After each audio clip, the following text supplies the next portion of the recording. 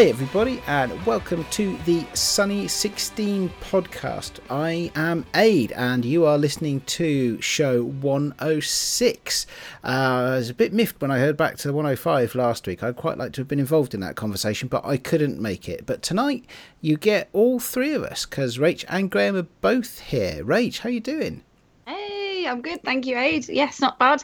I am rather sweltering up in Liverpool. I don't know what it's been like where you are, but very, very hot today and yesterday. So it's been lovely actually having some sunshine and actually being able to feel some sun on my skin has been good.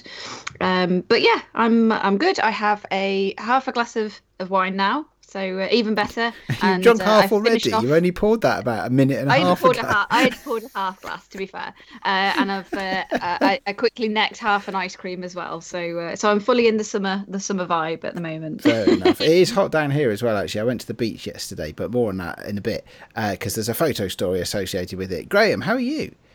I'm doing very well, thank you, Ed. I have also been out. I'm not going to say enjoying the sun, but I've definitely been out in the sun for many, many hours at a time.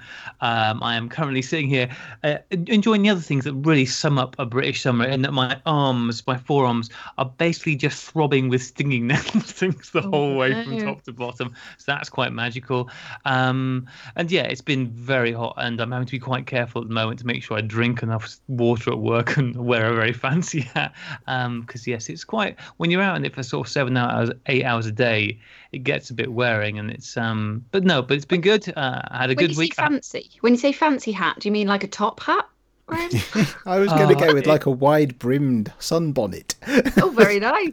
I mean, either of those would be pretty great, actually. If anybody wants to send me either of those two things, I will absolutely wear them to work. But no, mine's a kind of more of a big green floppy hat, which is one set of corks away from being a full Aussie look. So yeah, I'm very stylish whilst I'm at work, at all times of the year, but especially in the summer. And my ghost tan is going really, really well. So my arms and my legs that are exposed to the sun are very, very brown, and the rest of my body is polar white. So it's a really good look. I mean, it's perfect really for analog photography, because I'm heading towards becoming basically monochromatic myself. It's wonderful. Yeah, okay, so not a good time for those shirt off selfies that you're so famous for then. Well, it's always a good time for those, but okay, all right, no, sorry, I'm glad. No, I wish I hadn't said that. Now why don't you move on? Let's stop painting pictures with words and introduce our guest for this week.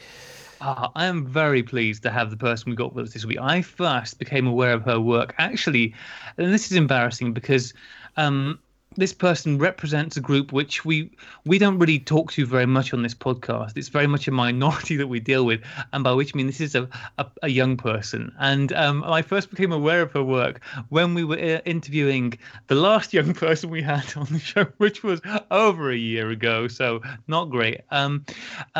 Joining us today from the Film Freak YouTube channel and Instagram and all sorts of other places, and most recently Analog Wonderland, it's Kate Hook. Kate, welcome to the show. Hi, I'm happy to be here. It's great to have you here. So yeah, as I said, when I think I first saw your videos when we had Josh on last year. Yeah. And you'd done a video for YouTube interviewing Josh and talking about medium format and stuff like that. So I sort of saw your work then. But yes, it's been rather overdue us getting you on. So let's get a quick bit of background about who you are. I know you've been into photography for a long time, even though you are still a youth. You have been into photography for a long time. So can you just give us a quick bit of background on how you got into it and what got you to where you are today? Yeah, sure. So I started younger than I am now. I mean, you say that I'm a youth. I'm 30 in a couple of years, so I'm still young, but I'm getting there. But yeah, so my dad was really into photography. So was my great uncle Vic and my step granddad Arthur. So when I was a kid, they would take pictures of us. I have like a really early memory of my step granddad Arthur taking pictures of me with his Polaroid when I was about 4 or 5 and showing me the process of it. So I can actually remember like when I first was aware of like analog photography. then I think it kind of came full. That's actually quite funny because that's kind of come full circle because I have a 4-year-old cousin and I take Instat photos of him and he loves the whole process of it. So I grew up with it. Actually, the first camera I got when I was about 10 was the Polaroid iZone camera. Yes. Yeah, that was like my first camera when I was like about 10. So that's like kind of my first gateway into it. And I admittedly have been trying to look for another one with film on eBay, kind of loosely looking to see if I can get another one because those were really fun. Those were the ones, just to remind, they're the ones with like almost like the sticking plaster films you pull out, that kind of thing. They were stickers. So you pull them out and then you cut like the two ends off that were paper. And there was a sticky bit at the back and you could just stick them in like notebooks. So really like late 90s, early 2000 kind of thing. My mum found one of those recently, and it still had some film in it. And unfortunately, all the goodness in the film had gone. But I think I have still got the camera somewhere. I think somewhere. You can have it if I've still got it. You can definitely have it. It's fine in the film, but I know you can modify it apparently. So it could be worth maybe doing for a future video at some point. Maybe I'm not too sure. Anyway, sorry, I interrupted. So you got your iZone camera, and then what followed on from that? Yeah, so I just messed around with it. So when I was at secondary school, me and my friends would take photos, but we didn't have like camera phones back then. It was like probably just beginning. So we would get like disposable cameras. So it's always kind of been there and always kind of played with it, but I didn't get into it properly till I was about 14. And I used to go out and take photos with some of my friends, and my dad then gave me his Canon AV1. Because I know on this podcast it's quite common for people to have their first cameras be the Canon AE1, but mine was the AV. So that's what I used. And then I kind of found that I had a bit of a knack for photography. And I dabbled in like digital for a little while as well. And then when I was 16, I went on to study photography at college. But I didn't, it was a bit of a rough time because I did it. So I had like my first year, it was fine. But then sadly, my mom passed away just before second year. So I wasn't at all that interested in doing it afterwards. So I stopped for about a year after I finished my diploma, and I just didn't do it for a while. And then I think probably like 2010, my friend Ali was saying to me, because she saw my Flickr account and was a bit like, why don't you do photography anymore? And I didn't know what to say to her. And I was kind of like, yeah, she's right. I should really just get back into it. There's nothing really stopping me at this point. So I saved up a bit of money. I bought like a DSLR, but then I also bought a mini Diana from Lomography. And that's where I really ventured into like double exposure and experimental stuff. And that's when I realized, I can do so much more with film. And yeah, it was a real eye opener. And I just haven't really looked back since. So I did like little odd jobs. I did party photography using film, as well as like odd digital jobs as well. And then in 2012, I actually got a job with Lomography in Birmingham. So they had a concession up in Selfridges. So I worked for them for about 6 to 8 months because it was only a temporary concession. And I learned a lot there as well. And ever since, I've just been going for it. And so I did like a little bit of both. So I did digital and film, but then in 2016, I decided, because with Instagram, I wanted to be a bit more consistent with what I was uploading. And I decided, I'm just going to do film photography for the next year. So it was like a personal project that I wanted to do. I really wanted to like get really disciplined in photography. So I did that, and it literally snowballed afterwards. Yeah, that's awesome. I mean, I think what we obviously really need to talk about is your work and the style of your work, because I mean, your work is incredibly distinctive and it's stunning and spectacular. And what I love about the things you were just saying, which really comes through in your work, because you use, a lot of techniques like double exposures. You also do a lot of film souping, and things and stuff like that, which are often seen, this is very experimental, this is very much, we're just going to try this, and it's seen as a more serendipitous way of taking pictures. But as you were just saying, you're approaching this in a way where you're using these techniques but working at it to be consistent in what you're producing. how did you get into working in this? I mean, you talked about picking up the Diana and starting on the double exposure, but what led you to want to create this incredibly vibrant, colourful work and really lead into quite a sort of abstract look to a lot of your pictures? I think it's just a case of trial and error, because I did a lot of very commercial kind of work when I was younger. So I did a lot of the boring stuff, and I think that kind of made me want to do a lot more experimental things. It wasn't really, so when I had the Diana, I knew about double exposure because I'd learnt very briefly about it at college, but I didn't really like get the most out of it when I was there. So I didn't get to do all the really mad experimental stuff because I didn't know I could do any of that kind of stuff while I was doing my studies, which really annoys me. It's like if I knew I could do that back then, it's like that would have been incredible. But it's kind of like a lot of things really that influences my work now. With the double exposure, that I didn't really go into full swing with that until 2013, and that was actually after my dad died. And what happened was I left the jobs that I was at, and I was staying in the house that he lived in, that our family home, and I was just taking pictures a lot while we were sorting out the house, and I was getting really experimental with it. I was rewinding the film a lot. I was using a lot of experimental film that I had back from when I was working at Lomography, which I think is like some of it's discontinued now. And I was messing around like cross-processing, kind of like as a distraction from everything that was going on. And then it just grew from there. And I was kind of like, I kind of believe that you got to do certain things, like you got to take photos and then see what you want to improve on. So in 2013, going into 2014, I was like, I really want to get better at doing double exposures. And then that led into me getting a Lomo LC wide camera. And so I do a lot of like people think it's like reflective pictures, but it's like upside down pictures. I will take a picture of a building or some trees, and it would just kind of warp it and make it look like a really twisted reality. And I got really into doing that. And it was kind of like maybe a coping mechanism and kind of like exploring the world a little bit through my lens, and just really, sorry, there's like a really loud car outside. I'm sorry. Is that what that is? I thought maybe it was your tummy and you needed to. Yeah, this is what I mean. I live on the main road. I'll start again. Sorry. So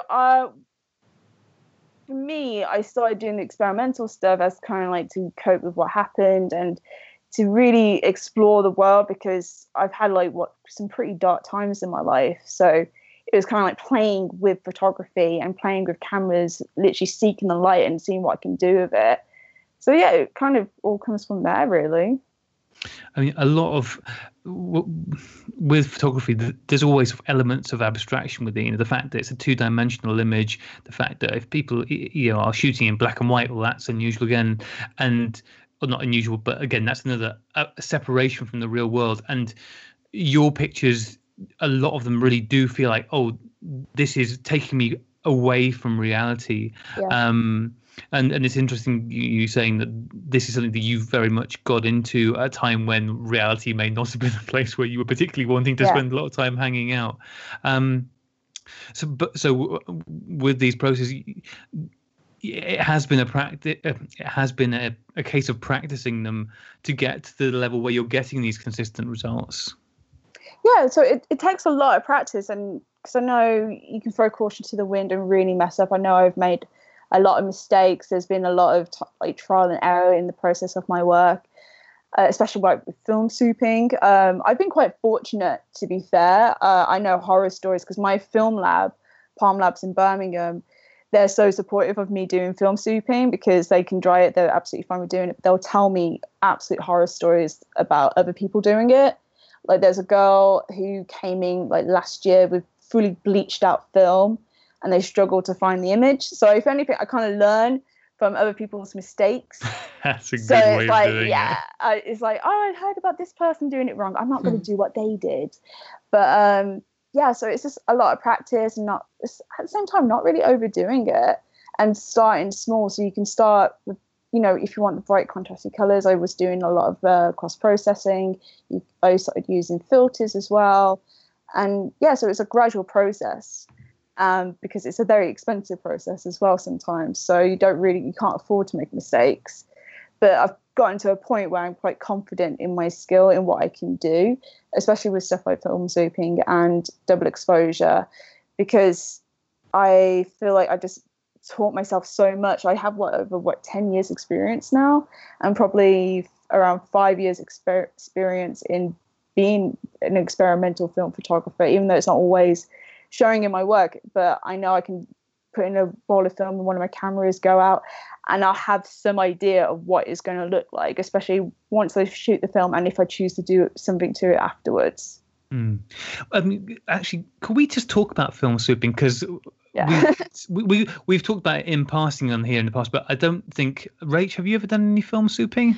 No, the closest I've got is getting the Cool Girl Shoot film swooping book that they put out, and I read a couple of recipes out from that because they sounded fun. And I was just looking at yours, obviously at Film Freak, and I love that you have one that's specifically about limes.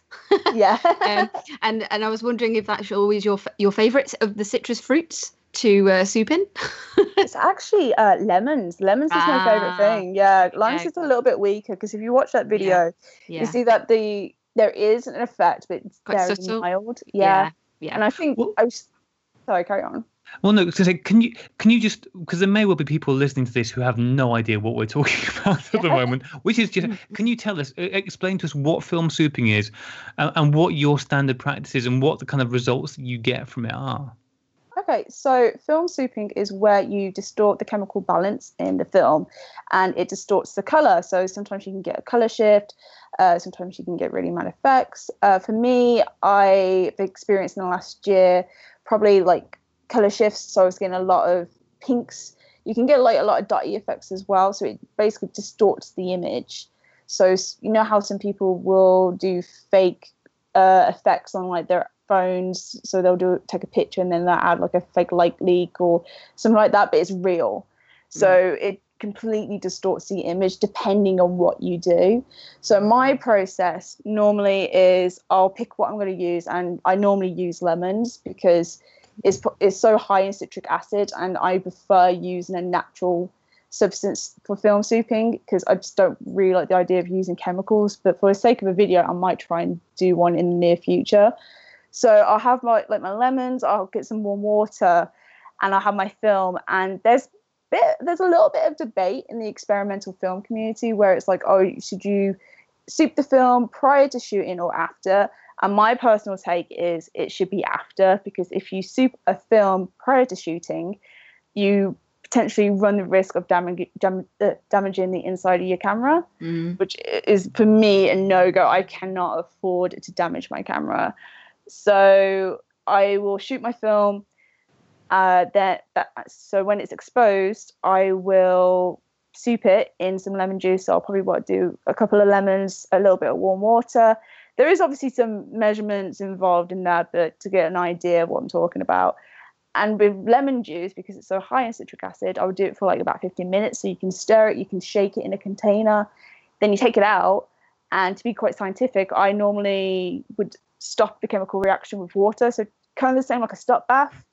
So you stop the chemical reaction with water so it doesn't keep affecting the film, even though the liquid is in there, but it slows down the reaction quite massively. And then you can either dry it yourself if you have the means to, but I'm very fortunate that my lab have the means to dry the film before developing it. And that's it, really. And it is a really simple process, and it can really add a whole other layer to your work. But I do understand that there are like traditional photographers who see that sort of thing and then to see it like, why would you do that to film? And I've had some people say to me like, oh, do you rely on doing stuff like that in order for your photography to appear good? Which I totally understand, because I don't do it for all my photos. But yeah, so that's simply the process and quite a little bit of the debate that surrounds film swooping.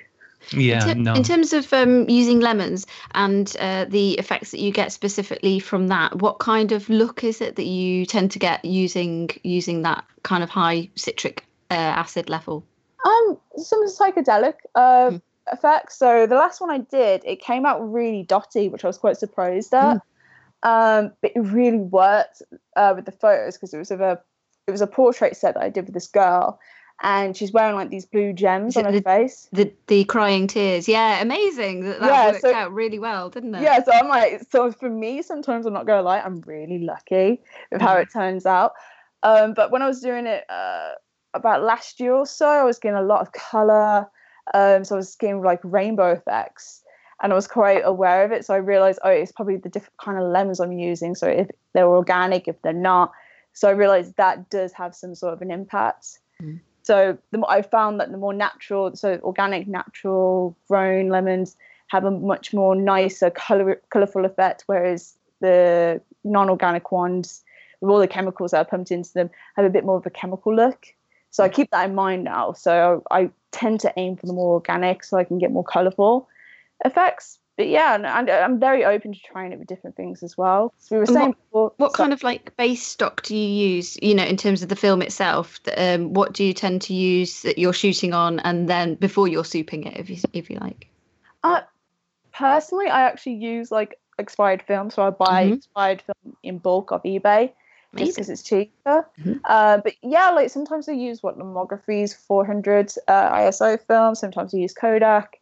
There isn't really much of a difference between, but I think I should probably look into that a bit more to see if there is a difference between all the film stocks, because obviously they're all made differently with different formulas. So that could actually be worth investigating, to be fair, now that you said that. That's what I was thinking. I was like, I wonder how, obviously it's kind of like trying to make something consistent from something that's very inconsistent, but just to see what the differences are between different stocks. If you're using, lemon on all of them, it would be kind of cool to see what the difference is, especially if you tend to use expired as well, because obviously there are various color shifts and different things, and obviously you might need to expose for longer and all of that anyway, depending on how old the film is and where it's been stored and things. So that might be kind of fun and cool to like actually do a little bit of a variety test almost. Yeah, that'd be cool. Thanks, that's a really good idea for a video. Thank you. No worries. You're very welcome. Yeah, well, that's the thing. You as you're working towards getting consistent results, I guess it's important for you, because a lot of your photography is portrait photography. You've got some really beautiful portraits on here. Is there ever a time when you have thought after the effect, or when you're shooting it, thinking, God, I think these have come out really nicely. I'm not sure I want to run the risk of putting them through this process in case I get a beautiful portrait that just, I don't know, there's a splat in the wrong place. Or is that just, no, this is just part of the process and you go with the flow on that? Oh, all the time. So it's actually normally like say I'm taking pictures with my family, like those pictures will never get souped, because I know they would not appreciate it if like the little 4-year-old got covered in like splotches and colour shifts. So normally when I do a film soup that involves portraits, I have it already in mind, unless I'm absolutely like, no, if I think, no, like I really like how they have turned out in my mind. So I've done a shoot recently with a friend, and the idea was I was going to film soup that particular role. Then I just kind of went against it. I was like, nah, it won't go with what the project that I'm doing. It's like all the other film hasn't been souped, so I don't want to distort her pictures as well. So it really, I think it depends from shoot to shoot. If I have it in mind, like this film's going to be souped, I would actually shoot with that shoot in mind, knowing that. But other times I'll get the film and think, should I do something to it? And yeah, quite a lot of the time it's no, I won't do something to the film, simply because I just don't want to have any effect on it, because I know I'll have friends and family that will want the pictures, normal looking, so to speak. Yeah. In terms of when you're working with models, Kate, I presume they're generally models. The portrait sessions that you tend to work with. Do you specifically talk to them about the fact that you're going to be film souping it, or do they come to you and say, "Oh, I've seen that you do film souping, and this is something I'd like for my portfolio"? How does that kind of relationship work? So how it works is I'll post my photos, or I'll get in touch with a agency and show them my work and be like, this is what the photos are going to possibly look like. So when the models do come you can't over, tell. yeah, 'cause it's That's like the thing, yeah. it's gonna be kind of like this, but you know, you just kind of trust me with it. I mean, that's like the last thing they're thinking about when I'm talking about film souping, because I'm getting them holding up flowers and doing all sorts of things with the multi exposures. So with a few actually quite recently, it's been a case of I'll explain to them what I'm actually going to do. I remember with one girl a couple of months ago, I told her I was going to do a film souping video, and she was like, oh, how about like, actually I said to her I was going to do her film in a film soup, and she was like, oh, do an Instagram live story, and because she was really interested in seeing how I'll do it, for example. So it's kind of like, it's always been taken on with quite a lot of interest with these models. Great. So I'm glad so far the ones who have modeled for me have trusted me enough to do something like that. And no disaster so far, which is good. It is. I mean, you talked before about the fact that that there is some pushback from people, not just people who've been shooting for a long time. I think there's all sorts. Everybody has an opinion on everything, and against this idea of, well, are you just using this as a crutch? I mean, personally, from the way you're describing how you approach it, it seems like no more of a crutch than anything else we use in photography. It's a technique that you're using. But have you found that as you've been shooting these, is your approach to the way you're doing things, has it evolved? Have your tastes changed over the years? Do you find you're now doing things in a different way, or can you see yourself moving into a different sphere with this? I've definitely evolved a lot as a photographer, and that's what I want to continue doing. My tastes have definitely changed from how I approached photography when I was a lot younger, especially in the style of what I shoot. So the subject that I'll shoot, how I approach it, yeah, it's completely changed, especially like with my view on digital photography. I'm all for it, but I actually, I actually believe when people edit their digital photos to look like film, I'm not really for that, because I just think, why recreate something when you could just do something completely different with digital? That's always been my kind of take on it, because I've always done experimental stuff with digital when I was younger. So I would do really mad edits on, Photoshop, which I'm all for. But at the same time, as a photographer in general, I believe if you are a photographer, if you shoot on digital, you should have some understanding of film and some appreciation for it and shoot on it. But yeah, so my approach is more, I have a lot of like respect for film photographers. And yeah, it's just something I want to continue exploring myself and always evolving, because I don't know everything. I'm still relatively quite young, and I just want to keep exploring all these different methods, because we live in such a high technology world where everything's so easy to do in the palm of your hand, where we have something that's still very authentic. So that's the way I kind of see it. That's why I want to be able to do something physical with like a canister of film, as opposed to just throw on a couple of filters and just do something like that. So yeah. I think I have quite an interesting view on photography in general. No, I think it's so true as well. I mean, as you said, there's lots of interesting stuff that can be done with digital, even if you want to be super experimental. I know that I've seen some work by a friend of the show, A Story of Pieces, who was doing glitch art and stuff like this, and they're like, it's fantastic. It's like, yeah, that's really cool. You want to do something funky and weird, do that, but don't emulate something that can be done analog elsewhere, because that's, I don't know, seems less worthwhile. I saw a conversation online this week, actually. I think it was Steg and Leah Elm, both obviously who are both friends of the show. And they were sort of talking about the fact that they'd recently picked up their digital camera again, and how different it was going back to that they were really enjoying it because they'd been spending obviously so much time shooting film, and that it had made their practice in terms of digital that much better. Having been working in analog, for the vast majority of what they've been doing recently. So it was kind of actually a nice way of getting them back into digital almost, on like a sort of temporary basis, shall we say, because they've been shooting such a lot with film recently, that it was a very different and more mindful way of actually starting to shoot with digital again. Was kind of nice, because I just thought that was an interesting take on it, really. Yeah, I totally agree, because I think with digital, you can be so mindless with it. You can take like hundreds of pictures of the same thing. Yeah. And that's what I hated about the editing process, is then you have to go and pick the right shot. Whereas with film, it makes your eye for detail so much sharper.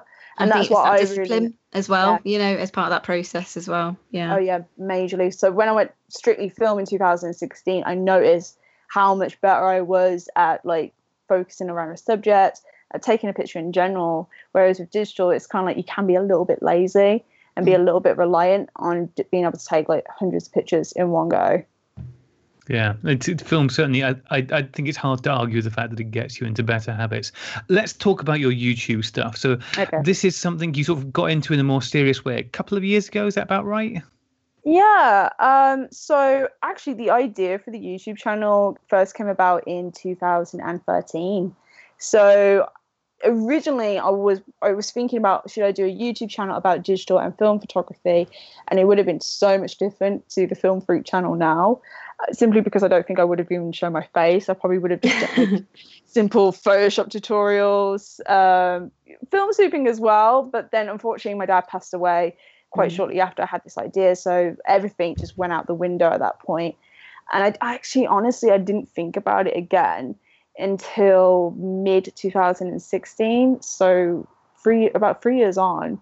And what happened was, I was watching some videos on YouTube. I was looking up for some film photography stuff. And I noticed there wasn't that many like experimental videos, which I found a little bit odd because I wanted to try some new things. And I kind of noticed there was a bit of a gap in the YouTube market, which is actually quite rare these days. Yes. So I was like, oh, there isn't that many experimental videos. That's interesting. So then I started talking to my friends about maybe starting a video, doing some videos, starting a YouTube channel. Because at this point I was studying film and TV production, but I absolutely hated the course. I was kind of looking, I wanted to make my own videos. And I was very fortunate that I got this job, a really good part-time job offered to me. So I was a bit like, okay, cool, I can take this job. And they were fully supportive of me doing a YouTube channel as well, because I told them this is something I want to do as kind of like a side gig. And they were like, yeah, absolutely. And yeah, so I started filming my videos end of 2016 and then released them at the beginning of 2017. And admittedly, there has been like a gap from probably around the summertime.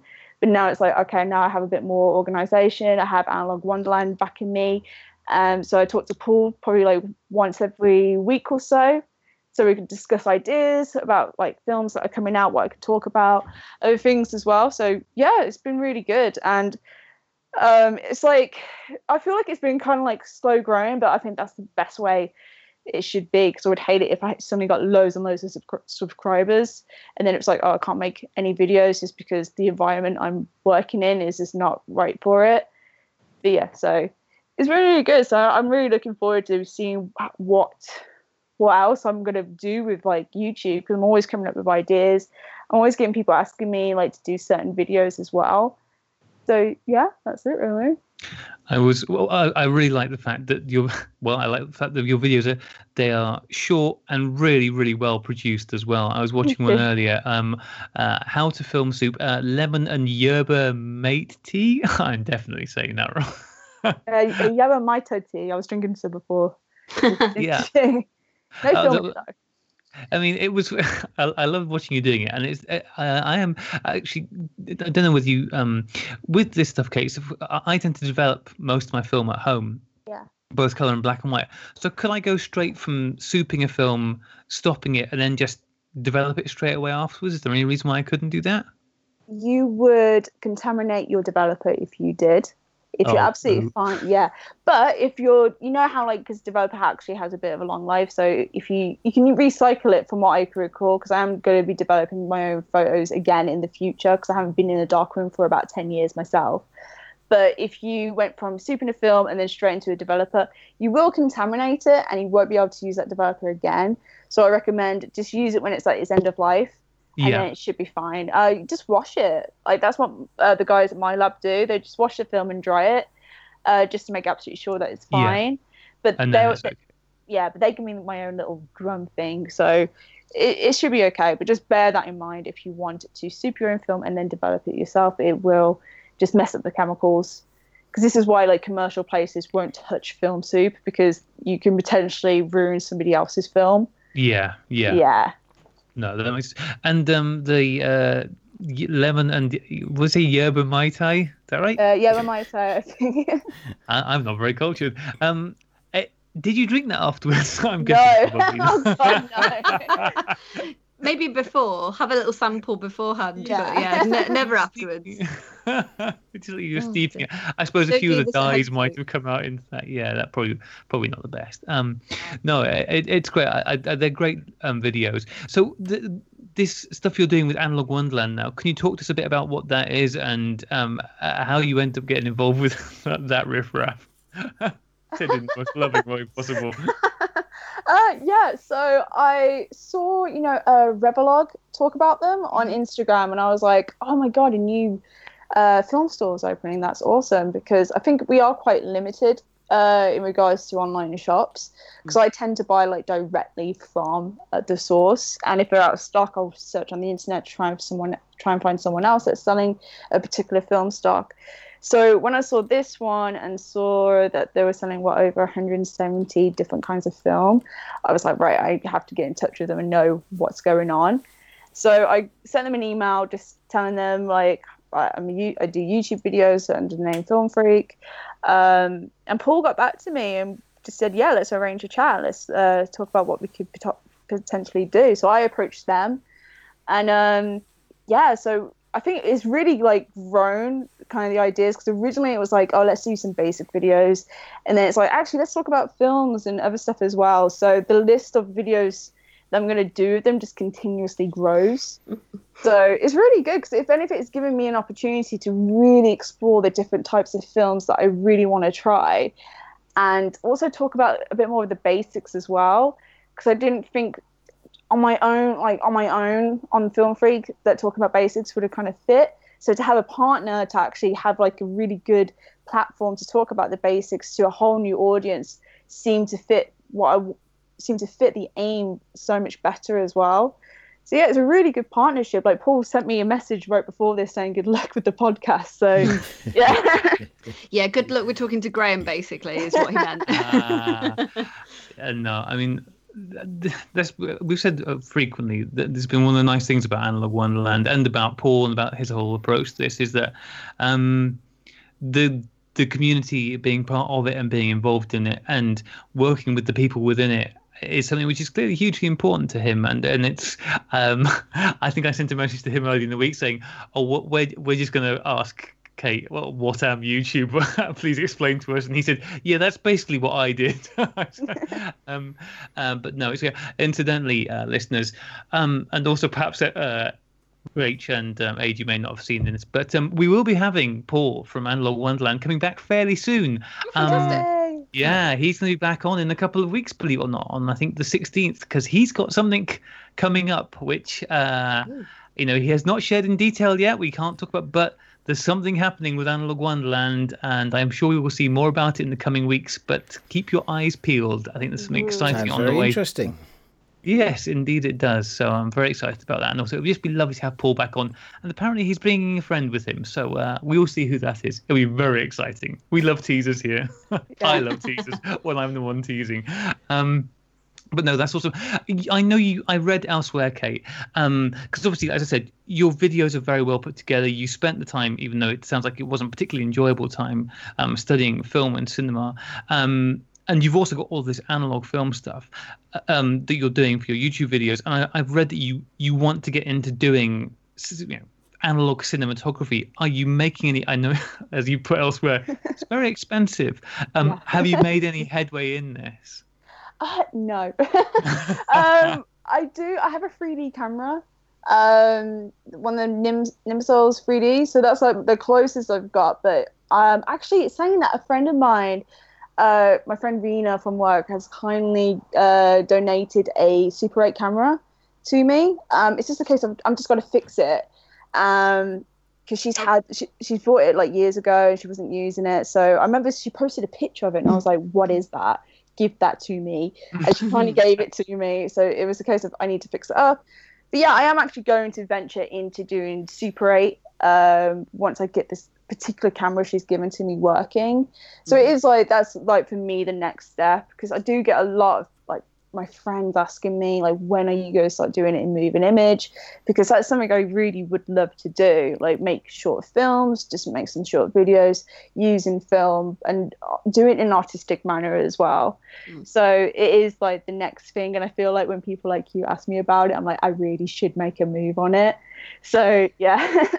Okay, hopefully I'll be speaking to a friend of mine, Suze, who's a DOP actually, and I worked on a 16mm film noir with her. So obviously that was all shot on film and what have you. So hopefully I'll be chatting with her soon, and so I'll have to connect you up or something. Oh yeah, totally. I would absolutely appreciate that big time, because when I was studying film and TV production, it was like an ongoing battle with the teachers, because I was like, I want to do cinematography, and they were like, no, you should do the costumes and makeup and all the other stuff. And I was like, why? Because actually my second year was because I was the only girl. Oh my god. Yeah, I won't go into detail too much. I mean, come on, seriously. Yeah. Sorry, Kate, not you. I'm just. Oh no, I will quote. It was, you should do the makeup and art and costume for this short film, because that's what the girls normally do. Oh my god. I mean, no, seriously. I know this sounds ridiculous maybe to you, Graham and Aid, but honestly, it's just horrifying. That is just not surprising. My groan was of, yep. Yeah. That sounds familiar. I can't believe. Yeah, well, yeah, I can believe, because that is just the way it is. And yeah. It sucks. And I remember when that happened, I just walked out and was like, yeah, I'm not coming back and doing this course. And I was very fortunate that I had this job on the table, and I was like, I'm going to do this, and I'm going to do YouTube, because F them. And I was like, I'll take my time, I'll focus on YouTube, and I'll move into moving image with analog when the time comes. And I've been very fortunate, because as a result of my job, I had a friend give me a Super 8 camera, which I have to fix. So yeah. So I have to ask. Sorry, Rich. I have to ask Kate. I mean, we've already talked about the fact that shooting film as a cinematographer is quite expensive, and even Super 8 ain't cheap. It's I don't know, 70 quid for a roll to get. Are you gonna soup that Super 8 film? Is this? Because I mean, I absolutely think you should. But that said, it's like, oh, that first one's gonna be a real bigger. I know, because it is like, is that even possible? Will the lab be okay with that? But it's actually something I've been researching, to be fair, because I've been looking at cameras that can do double exposure as well with Super 8, and I know it's a really complicated thing because of the canisters and the roll. So it's something I'm actually researching on and off, and I'm like, yeah, of course I want to like do something to the film. I'm actually half thinking to draw on it and like do like little things on it as well, if I can, but I'm not entirely sure how that's going to go. But it's a case of when the time comes, obviously I'm going to do some experimental stuff.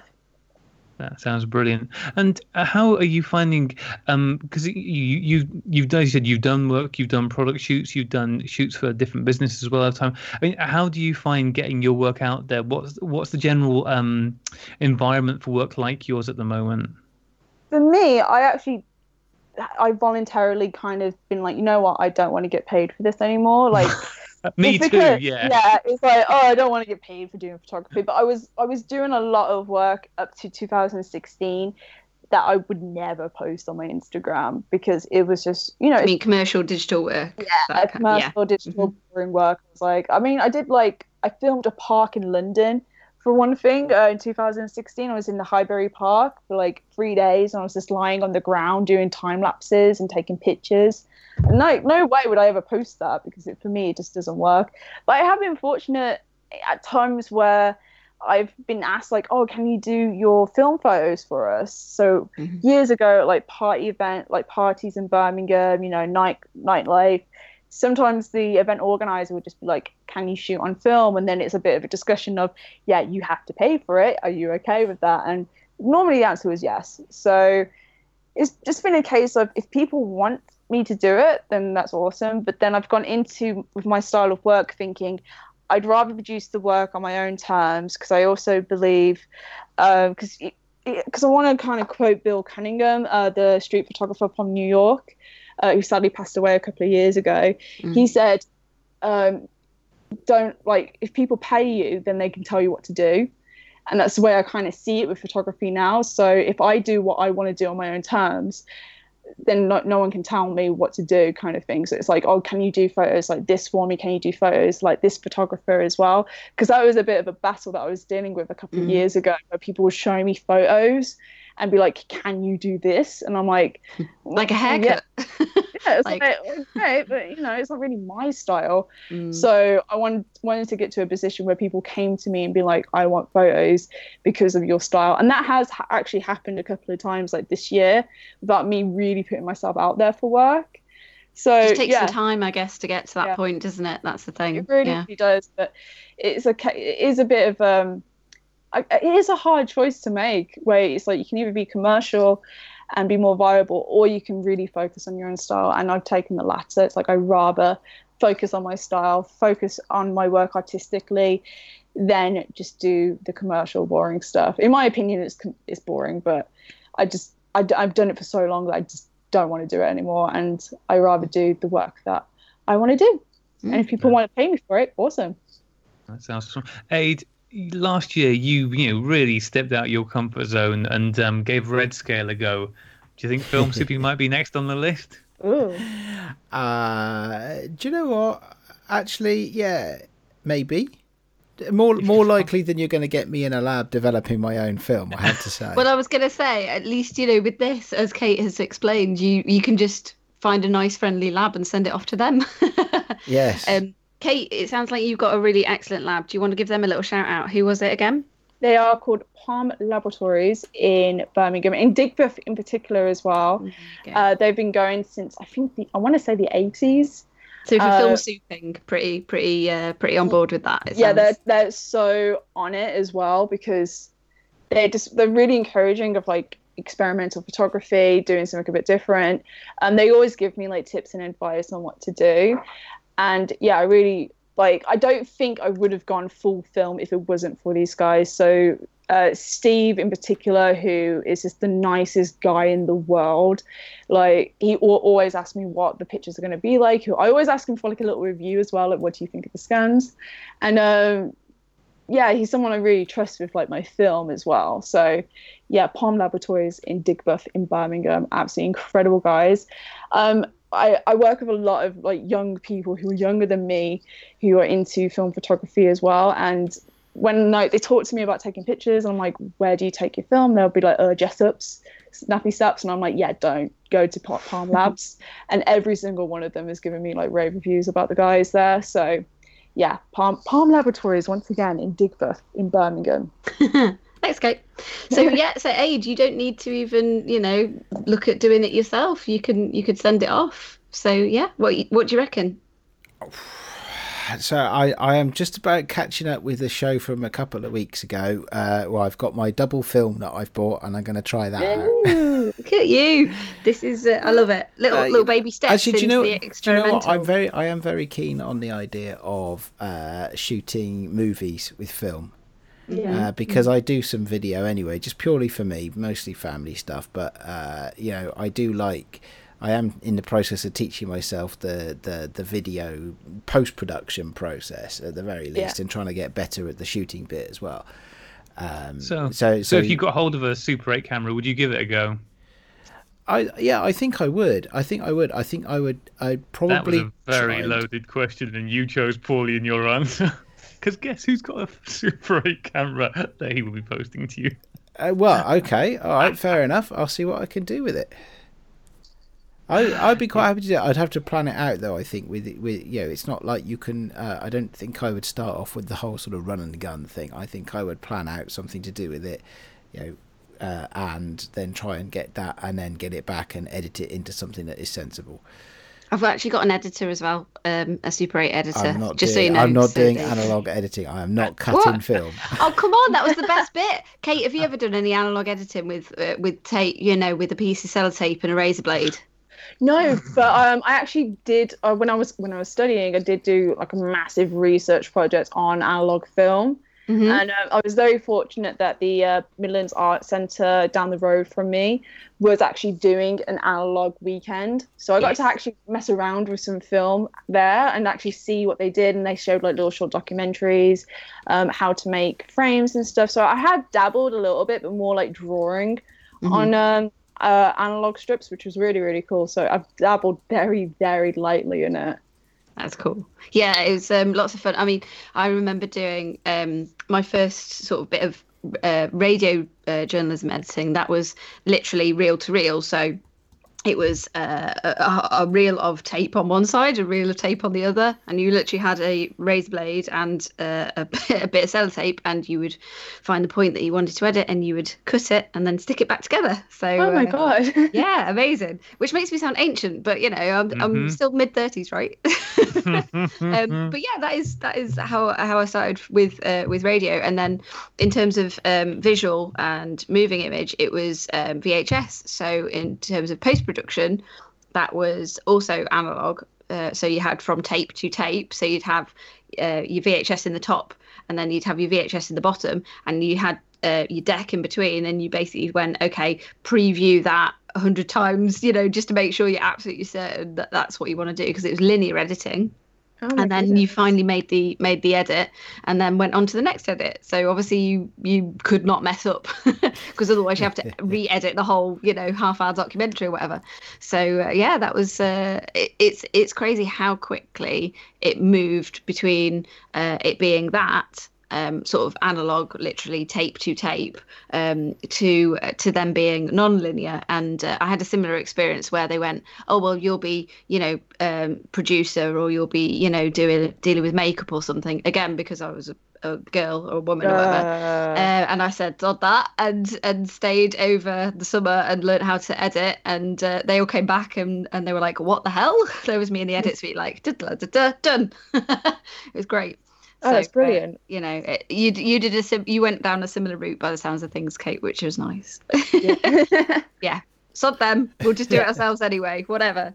It's like, I'll show you. Yeah. All of that. That was the 90s, wasn't it, Ray? So that was a girl power time, wasn't it? Yeah, it was early 2000s. I'll have you know. Oh, right. Okay. Well, whatever. Oops. Oops. I think maybe you get us out of this to a break before you put your foot even more in it. Maybe. No. Yes. No. Maybe. Yeah, break. Yes, I think it's a tea break. Okay, we'll have a break then. Actually, we've been going a little while, but it's fantastic conversation and great to listen to. I've not really thought about film souping before, but it's sound interesting. But I am interested in definitely shooting movies on film as well. That's something that I'm keen to try. But Graham, does your film camera actually work? Yeah, I think so. I bought it a while ago. I've not tried, because the thing for me is that Super 8 film feels a bit like a tattoo, in that I'm thinking like, God, I'd have to find something I really cared about before I went ahead with that. Because you got, what is it, 3 minutes? Is it 3 minutes you get from a roll of Super 8? Yeah, it was, something like that. Yep. Yeah. Something to ponder over. Okay, so something to ponder over while we take a quick break then. So fantastic to have you on the show, Kate. I hope you enjoy yourself, and we will take a quick break and we'll be back shortly.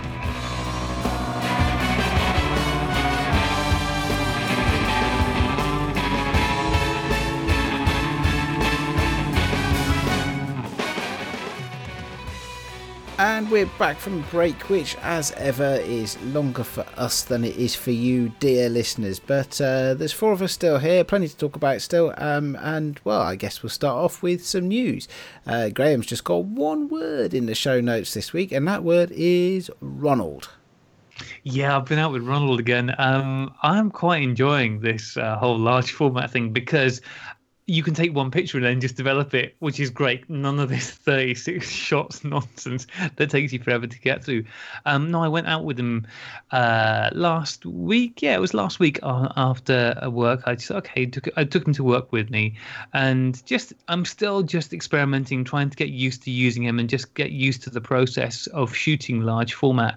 And Graham, just before you go on, maybe we should explain to Kate that Ronald is a camera. Sorry, yeah. Sorry, yes. For anyone who does not know what I'm talking about, Ronald is a 1960s monorail 4x5 camera, a Plowbell Payco to be precise. Okay. A great big heavy lump of a studio camera, which I take out for walks with me. He's very, very heavy though.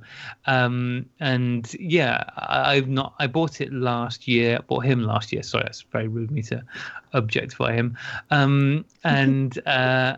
But it's only really the last month I thought, okay, I'm actually going to find time, and been loading up some film sheets and getting out there, and I'm finding the process easier, I think, than I thought. I thought there'd be loads of areas where I would hit problems. I thought, loading film into the holders will be a nightmare. That's fine. It's easy enough to do.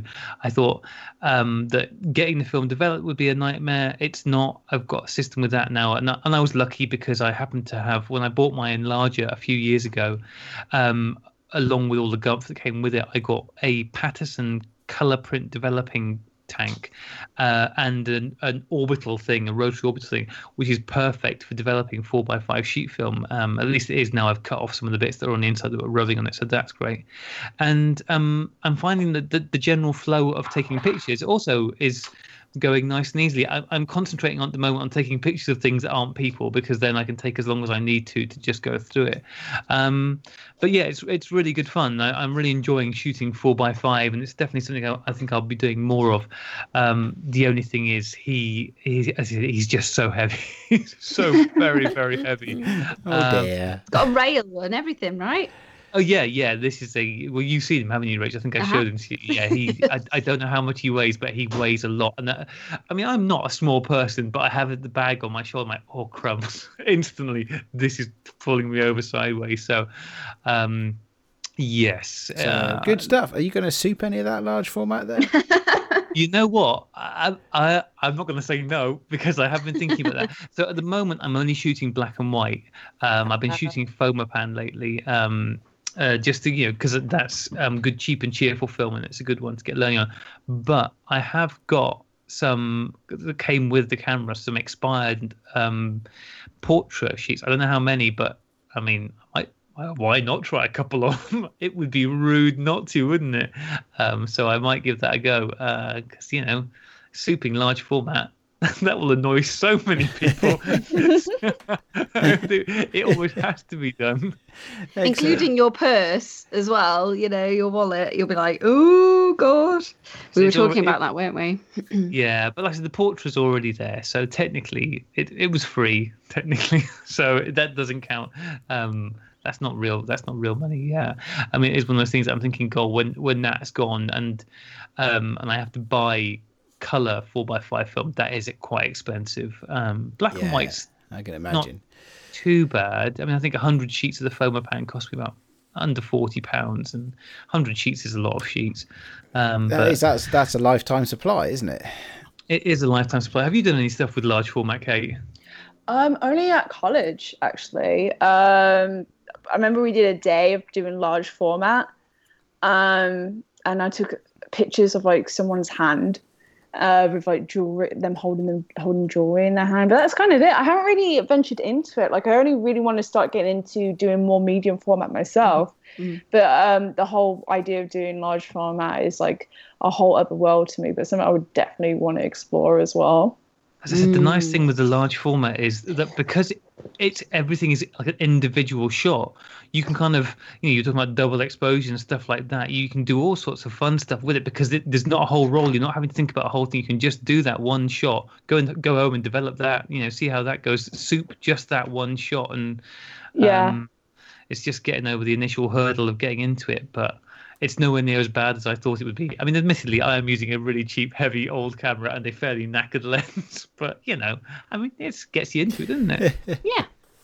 Oh, good for you, mate. Good for you. So, I'll tell you what, I'll go next then, because I've been at the complete opposite end of the spectrum, because I've been out shooting 110 film. So, you literally are the opposite end. Yeah, totally. And it's colour, actually, as well. Yes, completely opposite. So, lovely weather this weekend, and I went to the beach, which was cool. I went to Hayling Island on the south coast of England, and we were out with a family trip out cycling around and ending up at the beach watching some kite surfers and having ice creams and stuff like that. And so I took out, because it fits quite nicely in my tiny little cycling backpack, my little tiny Pentax Auto 110 camera. And yeah, is it your cheap shots challenge camera? It is. It is. I was shooting some landscapes for this round of the cheap shots. Oh my challenge. God! Wow, look at you getting in there first. Very good. You know, I thought I'm going out. I'm going somewhere. There's going to be some land and possibly some scape. And and if you get those two the right way round, then you've got a shot, haven't you? Or you've got escape land. Well, yeah, that's if you get them the wrong way around. Then that it doesn't meet the brief, then, does it? It's like many of Graham's photos that entered the Cheap Shots challenge. They don't actually meet the brief. That's not true. Mine are always perfectly on topic. Rachel is the one that's. All right, let's not get into that. So, how did you get on trying to shoot some escape land or landscape? Well, it's a piece of cake, isn't it? Because it's a tiny little SLR. So you and given its landscape. Actually, you just stick it on infinity focus and go from there. I didn't all the time because I was trying a couple that had something very close and detailed in the foreground, so I was trying to focus on that. But we'll see. Yeah, I didn't finish the film yet, so still some more to do. But yeah, how are you guys getting on with yours? Was this some that you picked up from the photography show? The film that you got from there, because I think you picked some up, didn't you? Or was that Graham, maybe? I think this might be film I bought from Analog Wonderland, actually. Ah, fantastic! I'm not sure. It may have been one. It may have been the last of the ones I had before I bought from Analog Wonderland, but it's the same film anyway. So it's all the Lomo Tiger 200, which is most of what you can get. Although I did notice that Paul was stocking some. He did have some of the Peacock 110. But it was out of stock by the time I went to buy it, I think. He's terrible. I presume that's blue. No, the Peacock is a slide film. It's 110 slide film. Yeah. Wow. I think that's all what your it is. 110 slides. I never come across 110 slide film. Yeah, they look great. They look great on the light box. It's like stained glass window. Very, very small stained glass. They're very cute though. It's really sweet. Oh. Yes, goes well with all my Lego collection. Yeah, stained glass window for Lego people. Excellent. But no, so that was good fun. Yeah, and being out and about in the sunshine and stuff was nice as well. What have you been up to, Rach? Yeah, so this week I've also been out today in the sunshine. It's Arts Week here, and I've been at a primary school. We've been making cyanotypes with the kids, which is always good fun and chaos, suitably chaotic, which I always think actually is partly the reason why I started this in the first place, because I like getting messy and just, doing stupid things that you don't normally get a chance to. So when I turn up with my case and go, right, kids, let's make a load of mess and run around the field for a bit, and the teachers are all tearing their hair out, but I think it's great. So I just set them off, let them go, run around, get rid of all their energy, and then they can come back and make some nice artwork, which is great. So they went and foraged for bits of leaves and flowers, and there were a few buttercups and some daisies and things. So I got them making bookmarks and then making some sort of like larger prints as a team, because the theme was teamwork. So they were putting those all together themselves, and then we were sat outside in the sun waiting for them to expose, and they could watch the colours changing, which was really, really important, I think, that they can see a chemical reaction taking place in front of their eyes, really. And then the magical bit really is when they put it into the water to wash off the chems, and it changes colour again, which is very cool. So that's really what I was doing yesterday. I've got some more tomorrow. I've got to go and prep the paper ready for that after we've finished recording, and I've also been busy uploading the storytelling videos that we were capturing, or that I was capturing over in Estonia and Croatia the last couple of weeks. So that's been keeping me busy this week. I had a load of really lovely responses. Actually, I just want to say a big thank you to everybody who sent me a really lovely message about my magazine article, my first sort of like feature in Professional Photo magazine. So that was really nice. Thank you so much.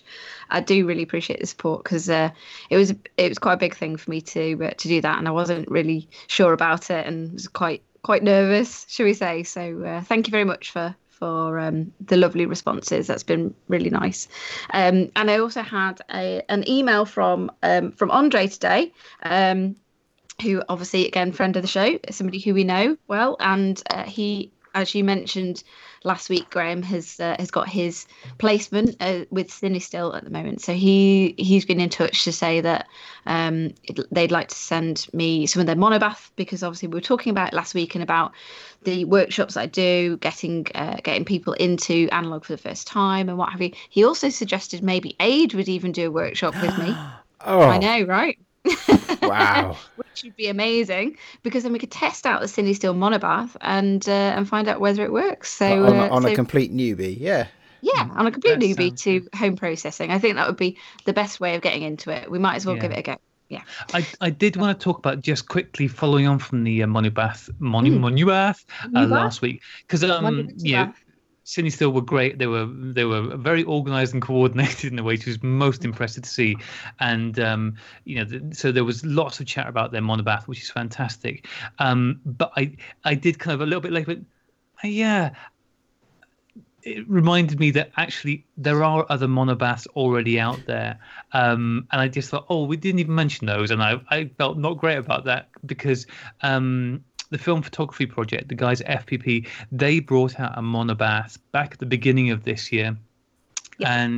And also the guys who are behind New 55 Film, I can't remember what that's called, but they have also got a monobath available. So there are a couple of other alternatives out there, and I just wanted to sort of put that out there. This isn't CineStill doing something that isn't around, and obviously none of those guys were the first ones either.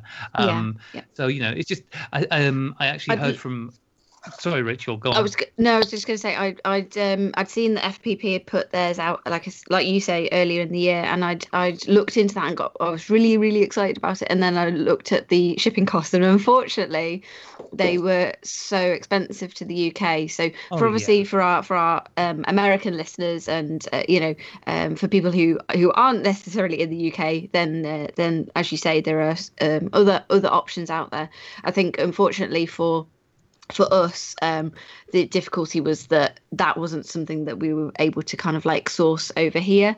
The postage costs were pretty horrendous, unfortunately. So that was the reason why. No, it's fine. No, there doesn't need to be a reason, right? It's fine. No, it's, I think CineStill have at the very least the European retailer, which makes it or something. Exactly. But no, it was interesting, because I just reached out to Michael Rasso over at the FPP, and they just got a bit more information about monobaths in general. And he was saying that Leslie Lazenby, who's one of the hosts over at the FPP, is actually doing tests on all of them at the moment. So it'll be great to actually get some side-by-side results later in the year. So that'll be really interesting. And he's just talking about the fact that the results, like I said, monobaths aren't for everyone, and they won't give you necessarily the same results as, your favorite developers, but they are really quick, they are really convenient, and so they could be a really useful thing for a lot of people. But just wanted to. Yeah, and presumably all of their recipes will be different as well, and that's the beauty of it, isn't it? That we have choice, and I think along with all of this resurgence that we've seen, especially over the last 2 years, it's been brilliant because we've got so much choice now. I don't know if you found that as well, Kate. Look at Analog Wonderland. You've got over 170 films that are out, there in terms of emulsions, and you've got choice in terms of your monobath that you might want to use now, and they'll all give you different results, and you can choose that for each particular project depending on what kind of effect you want, I guess. I don't know if you guys recall 2012 and how much of a bad year that was for film, because that's when I was working for Lomography, and that's when Kodak, I think that's when they went bankrupt, wasn't it? Something happened. So I remember loads of films were just getting discontinued. I remember the only film lab in the Bullring in Birmingham shut down. I remember it was just a really bad time, and it was you really did think back then film was really going to die, and it was actually really sad. So the fact that it's like a phoenix coming out flames or something, because with all this film that's available, like all these new films that are coming out as well, it is absolutely incredible, and it really does like show like how much love there is in the film photography community, that people want to keep shooting on this format, and it's nice. I absolutely love it. I think it's such a wonderful thing that's happening. And Ilford were talking about that, weren't they, Graham, when we went to see them as well? You know, just that turnaround really, and what they're seeing, because they're actually a very small team. You know, a lot smaller than I was expecting it to be. They've hung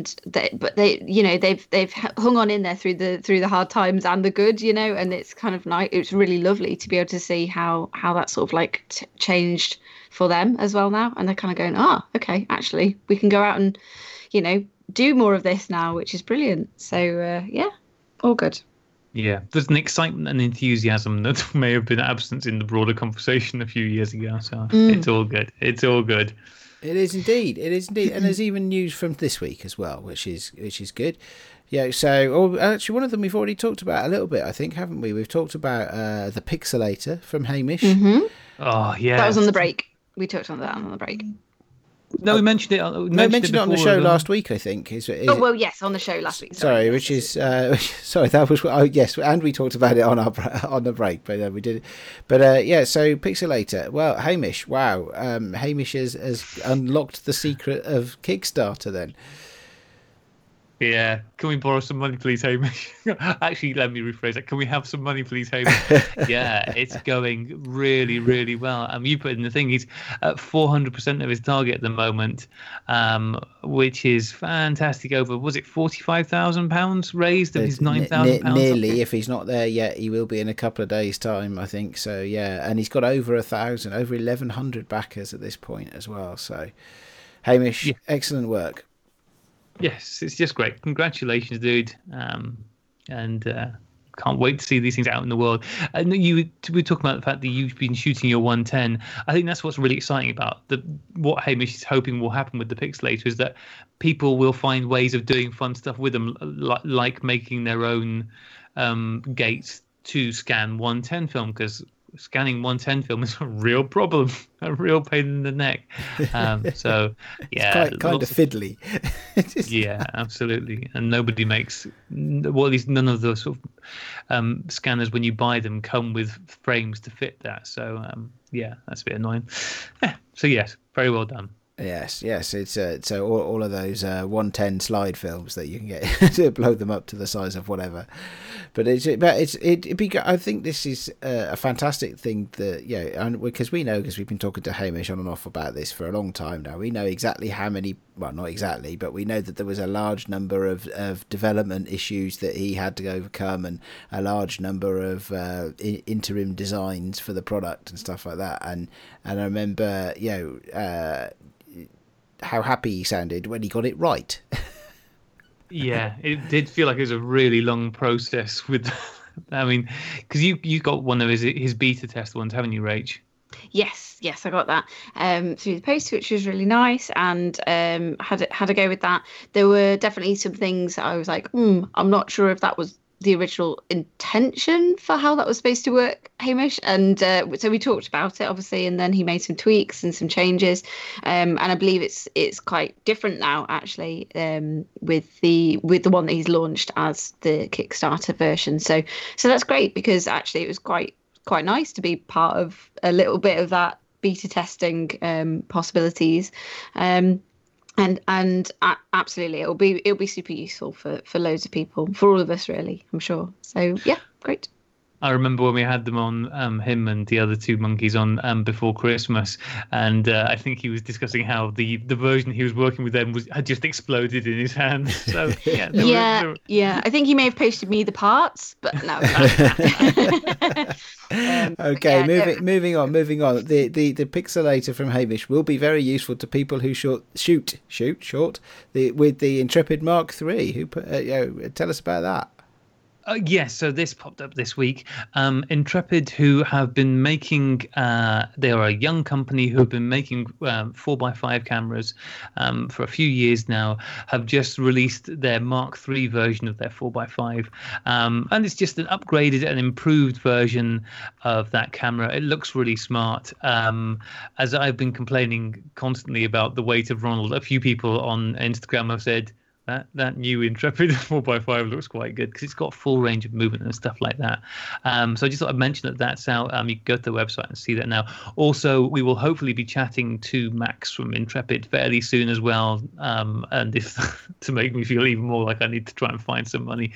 The good thing with the Intrepid cameras is that, like the Chroma, they are inexpensive 4x5 cameras, which is obviously a relative term, but relative to other 4x5 cameras, they are inexpensive. So, as I said, hopefully we'll be speaking to them soon, just to find out what they've been up to. But yeah, it looks really nice. And anybody else who's thinking about getting into that side of the hobby, it's really nice to have the choices with Intrepid and Chroma both making quality products for us to choose from. Yeah, exactly. Okay. And there's something else on the list. There is. So after Intrepid Mark III, there's something else on there. Who put this into the show notes? I'm not sure, actually. Would this have been you, Aid? It wasn't me, actually. No, it wasn't me. No, for once. All right, Graham, do you want to take this one as well? Well, I mean, the lomography. This is quite a break. Kate, we should have Kate. You may not be familiar with this, but every now and again, lomography likes to release an instant camera, Kate. Oh yeah. So have you seen this? Worked at lomography for quite a while. How long were you there for? I was there for like about 8 months. Okay. Yeah, so I wasn't there for that long, but I was there when they introduced the baby cameras for the 110 film. Yeah, so I remember when I was there for when those came out. But yeah, I've seen the new Diana Instant. Mm-hmm. So it's like, would you fill us in on it then, Kate? What's your hot take on the Lomo Diana Instant? I haven't really looked into it too much, to be honest with you. But from what I can gather, they've taken the traditional Diana model, which has been basically kind of like their staple camera for their brand for many years. Like I said, the first experimental camera I got was a Diana Mini. Mm-hmm. So I think this is their move into making it a instant camera, which is really interesting actually, because I was actually gifted a Diana when I finished at lomography, and I remember I bought a instant back for it. Mm-hmm. So you can use Instax Mini with it. So it's really cool to see that they've actually just went fully going instant with it. So again, you could buy like the lenses for it, from what I can see. I think you get the flash with it as well. I'm not 100% on that. Let me have a quick look. But I think you get the plug, but I'm not sure. At least at the cheapest option, I don't think you get the. It says Diana Instant Square Flash Plug, Diana F Plus Flash Hot Shoe Plug. So I don't know whether that's just a plug for the thing, but not the flash as such. Who knows? Who dares to dream? Yeah. But no, it looks pretty cool. Because I think, again, for beginners, a lot of people would rather shoot instantly, because I think going into medium format immediately as a beginner is so daunting. So it's cool that they've taken probably the most popular model and one of the easiest to use as well, and made it into a fully instant camera. It is cool. It's interesting that they've done that. I just hope they come out with different colors as well, because it's always been a good selling point from what I remember working for them. Like, people love different colors. Their Dianas. I remember the gold and the black ones being really popular. So it'd be cool if they come out with some different colorways as well. They Lomo relatively recently launched their Instax Square, didn't they, as well? So Aid, you have one of those as well, don't you? Yeah, it is, which is good fun. I'm enjoying it actually. It's got a lens I like. Mm-hmm. Because it's glass, so it's that bit sharper, but it's also a field of view that I like. I forget how long the lens is, but it's roughly a normal lens. I think it might be a 90mm lens or something like that, but it's roughly a normal lens anyway. And so do you think it would be something that you'd go into looking at the Lomo Diana incident as well, or do you think that would be layering up on a very similar thing that you already have? I think it might. I think layering up is a good thing for it. I think I had limited success with my Diana. After a couple of rolls, it started rolling really fat rolls of film, and it didn't get used much after that. I went to the other brand. I started using Holga's instead. But I tell you what, I do have, which I really like, is the glass lens for the Diana. So I would say that anybody who's considering getting the Diana Instant Square. Also, if you can find them, I'm not sure how easy they are to get these days, but to get the glass lens for it would be quite a good idea, I think, because it does. So we assume that we'll be able to change the lenses on that as well. Then you can do. You can change. Sorry, I wasn't sure. No, they are basically exactly the same functionality as the classic Diana. I do love the fact that their marketing very heavily sort of says, to hell with perfection. You may as well say, expect crap, because guess what? It's a Diana, and I mean, it's fun. It's cheap and cheap. You say crap, we say experimental and fun. So, it's in the eye of the beholder, right, Graham? Yes, absolutely. And it's cheap and cheerful. And as long as the build quality holds together, that is my only slight concern with it, is that it will be a bit wobbly because it's, the Diana is not a robust camera, but hopefully it will do the job well. Well, you have to be doing like Adam did he was talking about last week, where they ended up, when a build quality of a, shall we say, toy camera in inverted commas, was too good, ended up being too good, that it got the drill out and would make his own light leaks. Yeah. Well, fair enough. Fair enough. So we got plenty. So and of course, as all lomography Kickstarters do, this one has blitzed through its goal.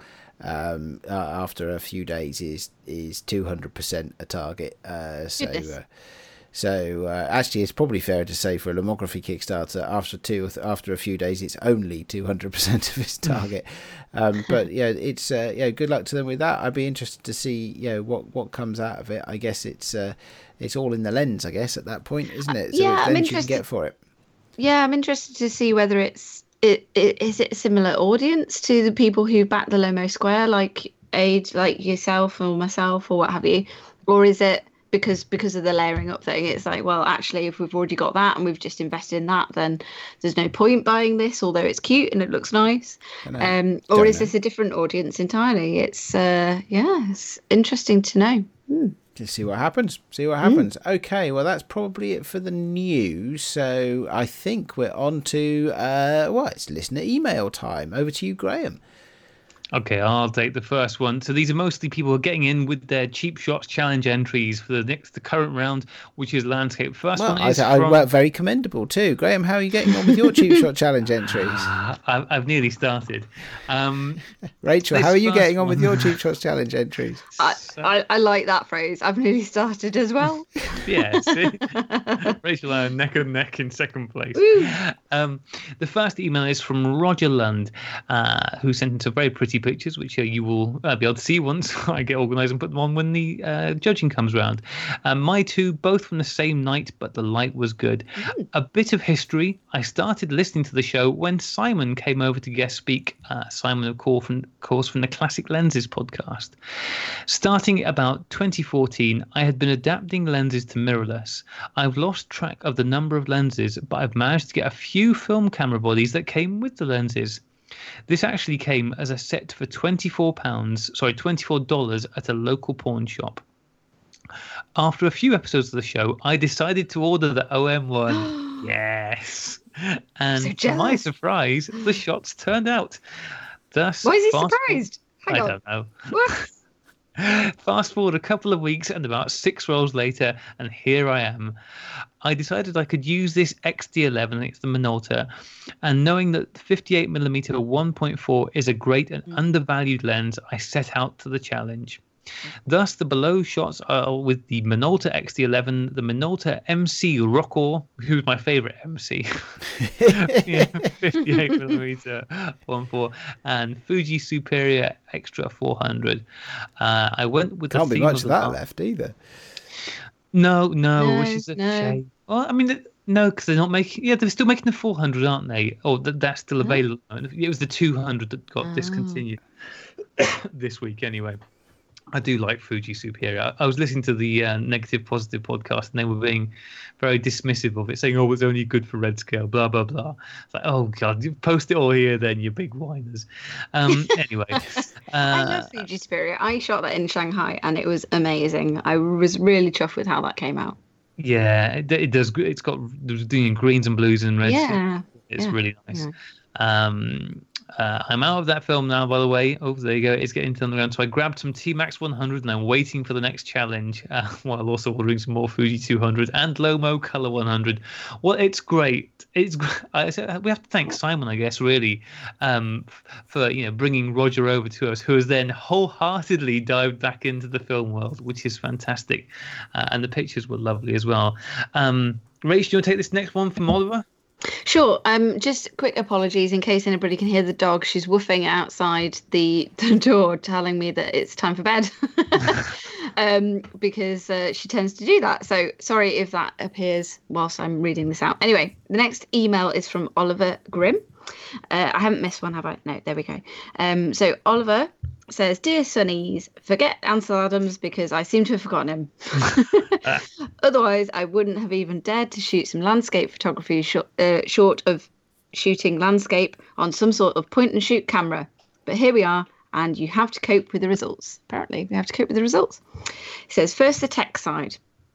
Both pictures were shot on the same day on the same camera. The camera is an Olympus XA2. So I have the XA, and I believe the XA2 and XA3 are pretty, relatively similar. I think it's, rather than you have the feet in terms of distance, you have the little picture on the side.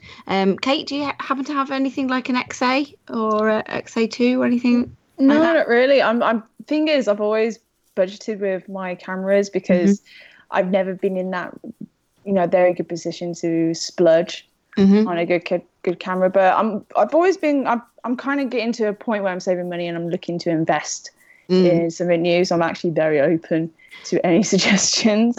They are a really cute and very good little pocket camera. I mean, in terms of splurging, mine was given to me for free, thankfully. So I went along similar lines. Anyway, so he says the camera that he's used for this is the Olympus XA2, which he recently snagged at a flea market for just €5, which is amazing. Wow. Normally they are now going up in price. Similar to the what's the one that you have, Graham? Like 6 of? Two of the Two Stylus Epics. Yeah. There we go. Yeah, that kind of thing. So well done on that for getting one for €5, because normally they're sort of like 70-80 odd pounds now. He says, "Yes, I know it isn't a real cheap camera when it comes to the pics it can take, but be assured it's a real beaten up cam that must have seen better days. But after some work and some new light seals, it works properly, sort of, every third frame, I think." I mean, generally, this sounds like it's at least on the Cheap Shots Challenge ethos. He says, "So I had some money left over to buy a new film for it. It is a Rollei RPX 100, which I shot at ISO 100. What else? The landscape. To be honest, it's only some sort of landscape. I'm living in Berlin, and as you probably know, it is a city, not some great landscape. So I took the chance and went with my family to an outdoor pool. It's a classic East German pool, which hasn't been renewed since 1983, it seems. Gosh. There I found something which resembled a landscape and made the best out of it. But it seems that the Olympus isn't the best landscape camera in the world. So to be forbearing, and don't judge a picture by the picture, because coming to the end, I have to say that your podcast is one of the best when it comes to analog photography, and I wouldn't want to miss one, even with Graham in it." Oh, ouch. Ouch. He says, "Dear Truly, from Oliver Grimm, you should manage to not slaughter my name. Yes, like the Brothers Grimm. I am the German." He says, apparently, unless you put that in, Graham. Did you put that in? Not guilty. Not guilty. Are you sure? That I Well. don't believe you. He says you can find me on Twitter. On Twitter, Ollie is at Ollie OLI_Grimm GRIMM_photo. On Instagram with the same handle, and on my website he's olivergrimm.info. So long and keep on, Sunnies, he says. So it's very odd to read out the email without actually seeing the images. I'm looking forward to seeing the images. Graham, you've seen them, I presume? No, actually, I don't think I have looked at all of those yet. So it'll be a surprise for all of us. Do you want to take the next one, Aid? Well, I was going to ask Kate actually a couple of things. So do you shoot much landscape, Kate? Yeah, I try to. So with my LC wide, I try and shoot a lot of landscape when possible. I was very fortunate. Like this year, I went to St. Anton in Austria. So I did my first ever mountains landscape. Yeah, so I shot with my Nikon F100 with so I use a telephoto lens, so my 70 to 200 millimeter lens. And yeah, so I was just bowled over about being able to do some mountain landscape. So there's a couple of pictures actually on my Instagram of that. So I did some doubles. So sometimes my take on landscape is doing a double exposure, but I do like to do the traditional stuff as well, like just normal straight shots. They're not the blue ones, no? Yeah, they're the blue ones. Oh, they're the blue ones. Ah, wonderful. Okay. Yeah, I've taken some other ones as well because I just didn't want to overdo it with posting them because I was so excited when I got them back. And I shot on some of it's been discontinued, ADOX Color Implosion as well. Is that what these were on? No, this was on the Kono film. I can't remember the name, but it's the really low ISO one, ISO film, which is like the ISO 6. Yes. Yeah. So it was that because it was so bright and white there. So I thought this film would work really well with it. So yeah, I just took loads of pictures of mountains while I was out there. In terms of the tint, the blue, is that the colour that film is, or have you souped that? No? I haven't done anything to it, no. So, because I'm quite wary of film that I've never used before that I won't soup it. So, that film, I never used it before. And, so I knew it may come out kind of blue from what I could see from sample shots from where I bought it from. And, yeah, so I was half expecting it. And with the Color Implosion film, which, again, sadly is discontinued by ADOX, but the pictures that look absolutely gorgeous. So they will be popping up soon on like my Instagram and on my Twitter. And they just look like they're not from like this year. They look like they could be from any time, like from like 30 years ago or God knows when. But yeah, so I do try to do a lot of landscape. I'm very into doing like nature and taking pictures of other things besides people's faces. So Cool, good stuff. It's good. It's good stuff. So all you need now is a camera that costs less than £20, and then you're in for the Cheap Shots Challenge. Automatic entry, I think. There, Kate, you get into the competition. Excellent. I'll have a look in charity shops for some cheap cameras soon. Then. Yeah, Graham will send you a whole box full if you like. Utter crap. Yeah. and then that'll be fine. Yeah, no. So it's so because landscape is it's an interesting one for me because I was out the weekend trying to shoot this, and it's hard. I'm not much of a landscape shooter, so it's quite tricky for me to try and make landscapes work. But well. Let's see what the next email says then, shall we? So okay, here we go. I shall take the next one. Oh, goody. Okay, so sorry. This is not because I don't like the person who sent the email. It's because I'm going to struggle to do justification to the pronunciation of the name. So I am sorry, Sven Olav Humberset, if I have mispronounced your name. But that's about as good as it's going to go, I'm afraid. So hopefully that's close. He says, "Hello, sunflowers. This is my debut in the Cheap Shots Challenge." Right, okay, good stuff. Well, welcome to the challenge. After listening to all of your podcasts, yes, all of them. Wow, even the ones Graham's in. And so it was about time to contribute to the wonderful show. Well, thank you very much. I am a Norwegian fine art photographer, although it is debatable if my images are art or fine. Wow, I'm sure that's not true. I have to admit, I did not buy a camera for this challenge, but I found the cheapest I own, a Fed 5 with a banged up lens. Graham? I've not seen a Fed 5. Graham, you love the Feds, Feds, don't you, Graham? I don't have a Fed 5. No, I mean they're a cheap old Soviet rangefinder. The Fed 5 is not a particularly sought after one. So I think that's acceptable. I can absolutely believe that he got a Fed 5 cheap. Okay. And it says taken on bulk loaded foam pound 100. So that's going to be pretty economical as well, isn't it? Oh yes, definitely. Side note for Graham: after the Fed scratches my glasses up big time, I bought the replacement rubber eye cup. For £1 on eBay and glued it on. Yeah, I really ought to do that with a few of my cameras because I've got new glasses now, which are really expensive. I very much resent the fact that the only new lenses I bought this year are stuck on my face and they cost me like over 100 Look at this quid. way, you use them 100% of the time. I think I'd rather wander around blind. You are pretty blind, so yeah, you know. True that. But yeah, good tip there. Good tip. Yes, actually, it reminds me of one of my Nikons. Actually, the little rubber thingy fell off, so I need to buy a replacement one of those as well. Yeah, you don't want your little rubber thingy falling off, eh? Do you think that? No, indeed, that's a disaster when that happens. Anyway, backstory of the image, and of course, I can't see the images either.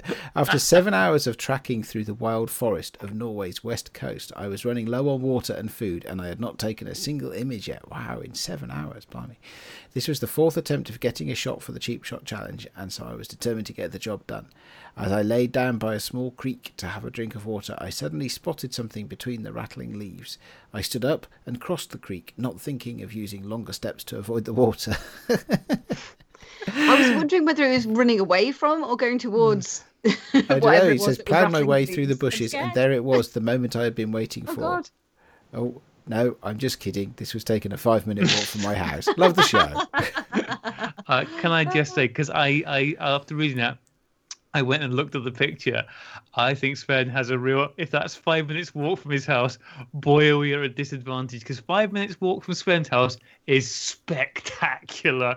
I mean, in a way that, you know, I guess Norway's quite noticeable, but oh boy, yeah, it's one hell of a view he's got. So that's awesome. Can I just say that has been on my wish list for so long, to go to somewhere like Norway and just take photos of mountains and beautiful landscapes and things. Yeah.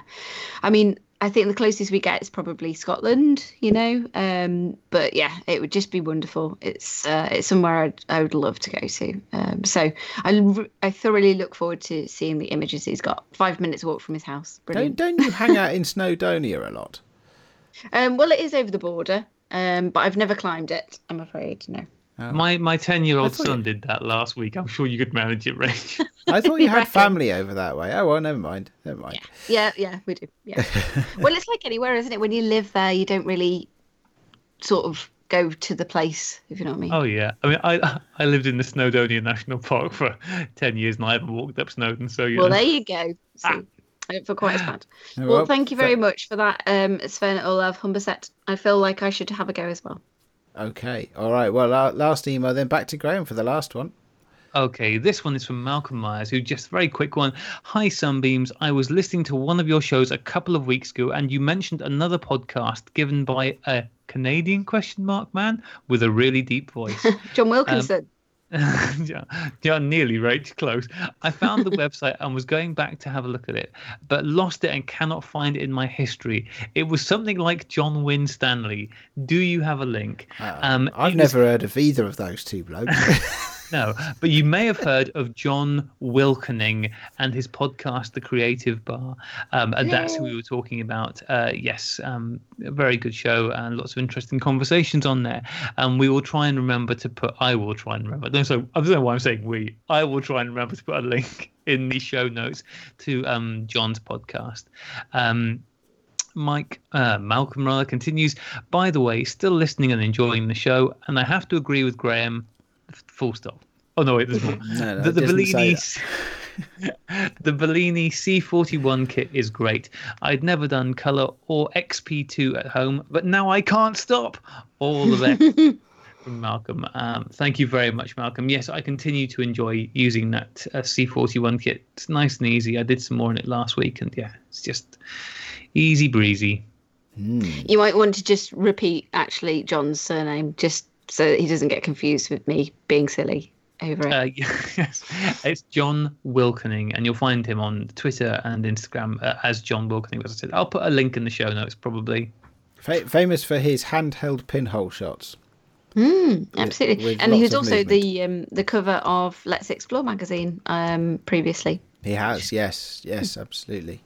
Okay, well, there we go. So listener emails there, which I think brings us towards the end of the show for this week, doesn't it? It does. It does. I just want to give a very quick shout out to Londinium Cameras, who are on Twitter. I'm not sure whether they're on Instagram, but certainly on Twitter. That's Lyndon, who I sent one of my cameras off to this week, and he's been great getting it sorted out for me, and it's on its way back already. So I just wanted to give him a shout out, and I am 100% certain I'm going to be sending more cameras his way because he got it dealt with really quickly, and I'm trying to convince him, and he's being a little reticent. I'm trying to convince him to come on the show and talk to us about the whole camera repair side of things, because that's something that I would really like to know more about. These old cameras are getting older and they're more broken, so hopefully at some point we'll get him on. But anyway, is he like the anti-Graham then? Like you break them and he fixes them?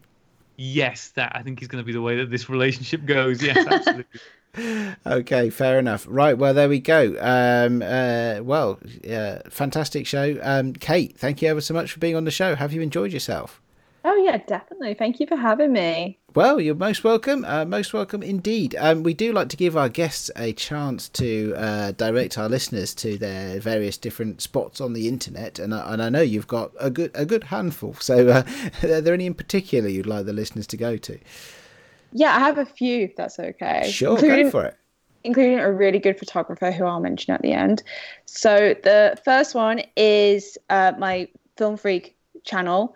So it's Film Freak, but it's double E instead of EA. And for analog customers, if you subscribe, I actually do have an exclusive discount for anyone wishing to make any purchases on Analog Wonderland. We are coming up with a system on how to give out the code, but so far so good from what I've gathered from Paul. The next one is I'm actually coming up with my first photo zine in August. So a lot of the photos that are appearing on my Instagram right now, in particular the portraits of the beautiful girls that I've been taking pictures of, they are going to appear in a photo zine called Bloom Days. And that's actually going to be available on Analog Wonderland as well. I've also got my website coming out, probably not in August because I'm slowly working on it. But that will actually have prints available but made to order. So if there's a print, if there's a photograph of mine that you like and you want a print of it, I'm going to have it so it can be made to order. So you can have a particular size, a particular finish. So that's just something I'm currently working on. New videos as well for Film Freak. I'm recording 2 this week. One is going to be about doing galaxy double exposures, and another one's going to be about damaging disposable cameras. I've done one before where I've messed with the lens, but the new one is going to go a little bit more extreme. It's going to involve hammer and nails. So I took a couple apart the other day. Actually, it was great fun. Yeah, so I'm doing that one. And the last person actually I want to mention is a photographer called Martin Ruffin. So he is literally probably one of the best film photographers I know. I've had the pleasure of actually hanging out with him earlier this year. His Instagram handle is just Martin Ruffin, so Martin Fuffin. He is absolutely brilliant. Like, his work is just out of this world, and I'm so glad I actually got the opportunity to just hang out with him one evening and just take some photographs of him. And I'm planning on doing some photos of him again very soon, but we're just not sure when.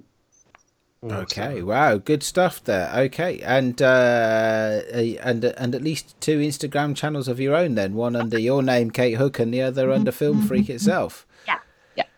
Okay, gosh, well, we'll try to include as many of those as we possibly can in the show notes. Graham, are you taking notes there? Yes, of course you are. But I mean, I'm play sure it back.